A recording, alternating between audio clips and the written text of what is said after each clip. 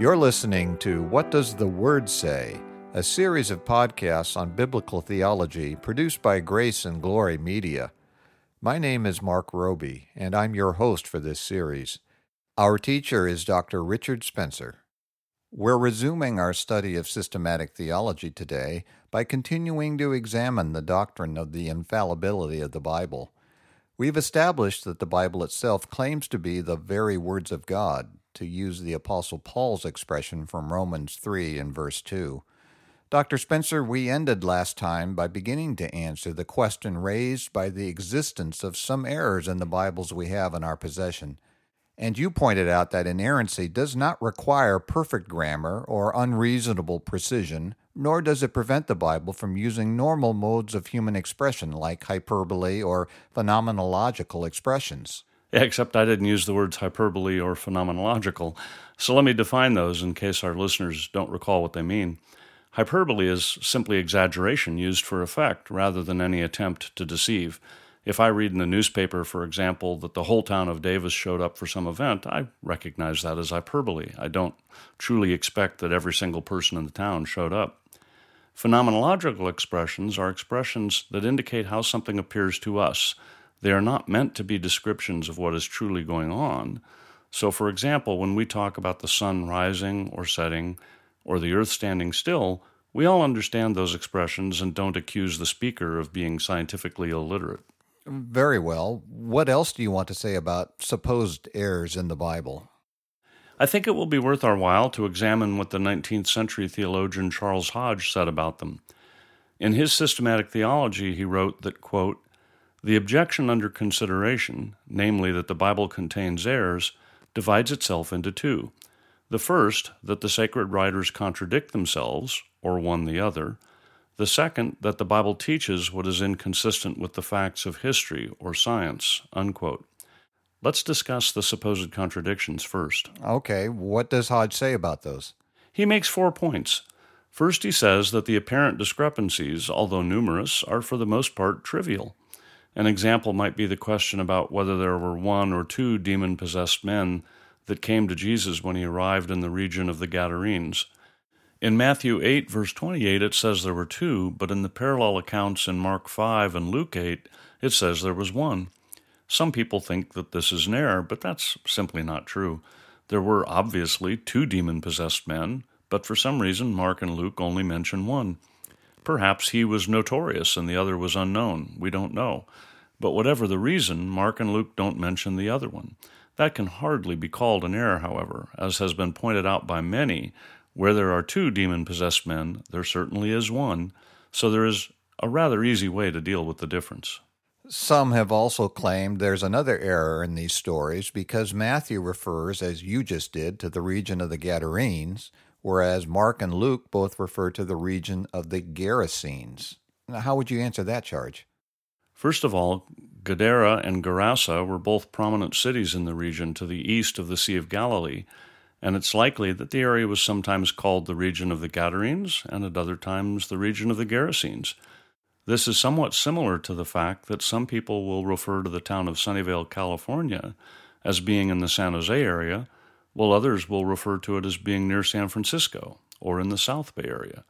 There are different ways of referring to the same general area. In addition, not all of the Greek manuscripts we have agree on the name used. It seems perfectly reasonable, then, that both names might have been used in the original documents, and later copyists changed the name to try and make things uniform. We can't know for certain, of course, but this most definitely is not evidence of an error in the autographs, and is another example of the kind of trivial errors noted by Hodge. All right, that sounds reasonable. You said Hodge makes 4 points. What's the second one? His second point is that the great majority of these supposed contradictions are only apparent and disappear after careful examination, as we've just seen with the story of the demon-possessed men. His third point is that many of these supposed contradictions can reasonably be ascribed to errors made by transcribers, which we also just noted in regard to the name of the region in which Jesus drove demons out of a man. And then what was Hodge's fourth point? I'd like to just quote him on this one because I think he makes the point beautifully. He wrote that, quote, "The marvel and the miracle is that there are so few apparent contradictions of any real importance. Considering that the different books of the Bible were written not only by different authors, but by men of all degrees of culture, living in the course of 1,500 or 2,000 years, it is altogether unaccountable that they should agree perfectly on any other hypothesis than that the writers were under the guidance of the Spirit of God. In this respect, as in all others, the Bible stands alone. It is enough to impress any mind with awe when it contemplates the sacred Scriptures filled with the highest truths, speaking with authority in the name of God, and so miraculously free from the soiling touch of human fingers. The errors in matters of fact which skeptics search out bear no proportion to the whole. That is a powerful statement. After nearly 2,000 years of searching for errors, you'd think that the Bible's critics would have come up with some better objections.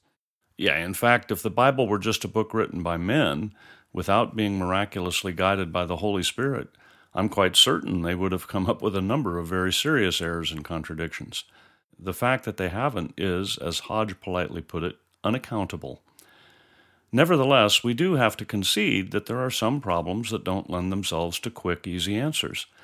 In the book we've been using, Thy Word is Truth, E.J. Young writes that, quote, in our doctrine of inspiration, we are faced with certain perplexities, and they are real. Let us grant that freely.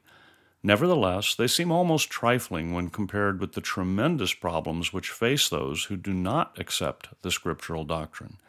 Those who do not receive the biblical witness to itself must explain the Bible. How did it come to be? Whence came the heavenly doctrine that is found within its pages? What is its origin?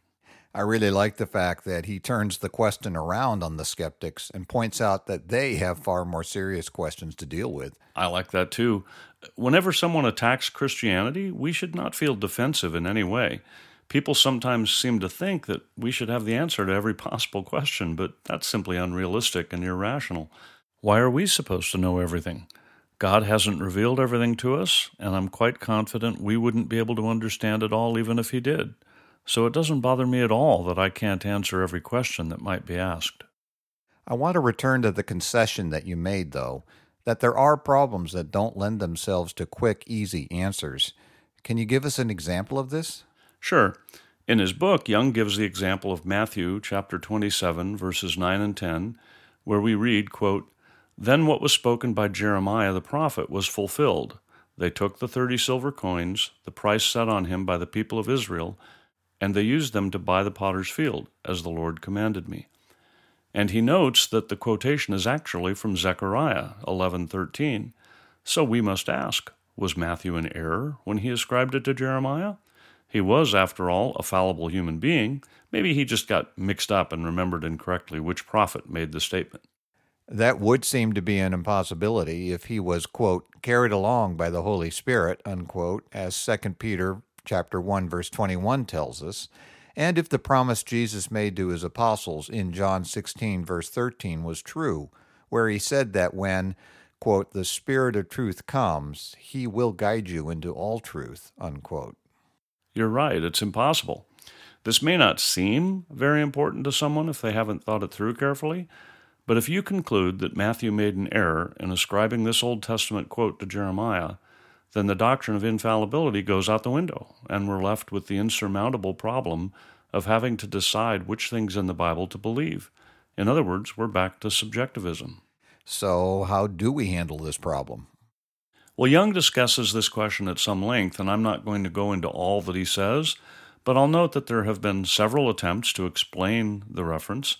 I'll briefly mention one as an example. In the Babylonian Talmud, Jeremiah is placed at the head of the prophets, and this tradition may be much older than the Talmud, which is from hundreds of years after Christ.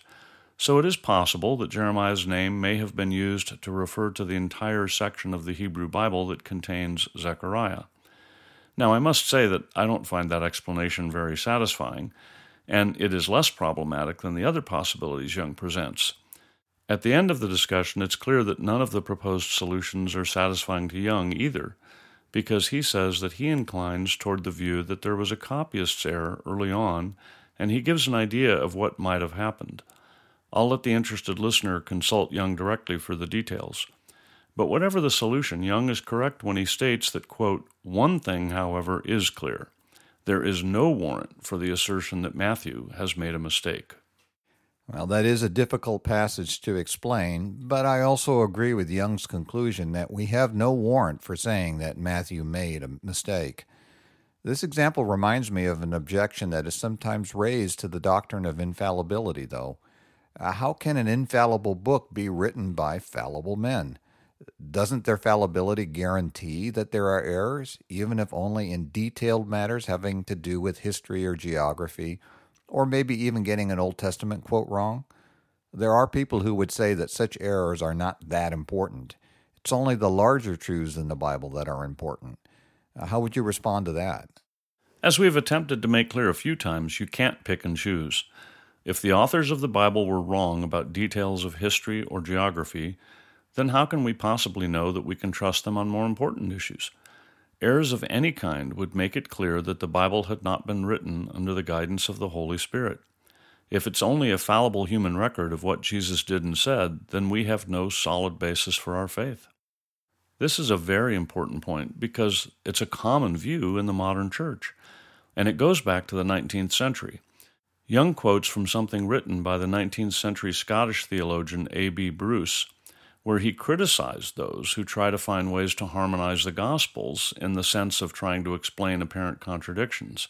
He wrote, quote, "To the harmonists busy at their petty task, we are inclined to say, 'Sirs, we would see Jesus.' To paint the image of the great master successfully, one must be set free from slavish solicitude about harmonistic problems and feel at liberty to handle the materials with a fearless breadth of treatment." I don't like the idea of treating any part of the Word of God in a so-called fearless way. Neither do I. But Young's response to this view is very important. He wrote that one wonders how it is possible for a man so completely to miss the point. Dr. Bruce would cry, "Sirs, we would see Jesus." Very good, but how is Jesus to be seen? Are we to find him in a record that is filled with blemishes? Unquote. Young's point is precisely the one we've been laboring to make. If the Bible is not the infallible Word of God, we have no objective basis for knowing Jesus Christ. And if we don't know Jesus Christ, we're not saved. We're still subject to the wrath of God. That is a terrifying thought. But before we finish for today, I want to tie up one loose end. You said that Hodge divided the supposed errors in the Bible into two groups. We've dealt briefly with the supposed contradictions. You said that the second group is that the Bible teaches what is inconsistent with the facts of history or science. So what do you want to say about that? Nothing. We handled that issue at great length when we discussed external evidence that corroborates the Bible in sessions 7 through 11. Well, that was quick. Are we done discussing the infallibility of the Bible? I think we are, at least for now. Well, then that wraps up this session. I'd like to remind our listeners that we encourage them to email their questions and comments to whatdoestheword.say.org. You've been listening to What Does the Word Say?, brought to you by Grace and Glory Media, and I'm Mark Roby. In our next session, Dr. Spencer will begin looking at how we can properly interpret the Bible, and we hope you'll join us. The session you heard today is available, along with all other sessions, in the archive on our website at whatdoestheword.say.org. We also have a free book available to you entitled Good News for All People, written by Reverend P.G. Matthew, founder and senior minister of Grace Valley Christian Center. To request your free copy of this excellent summary of the biblical message of salvation, go to whatdoestheword.say.org.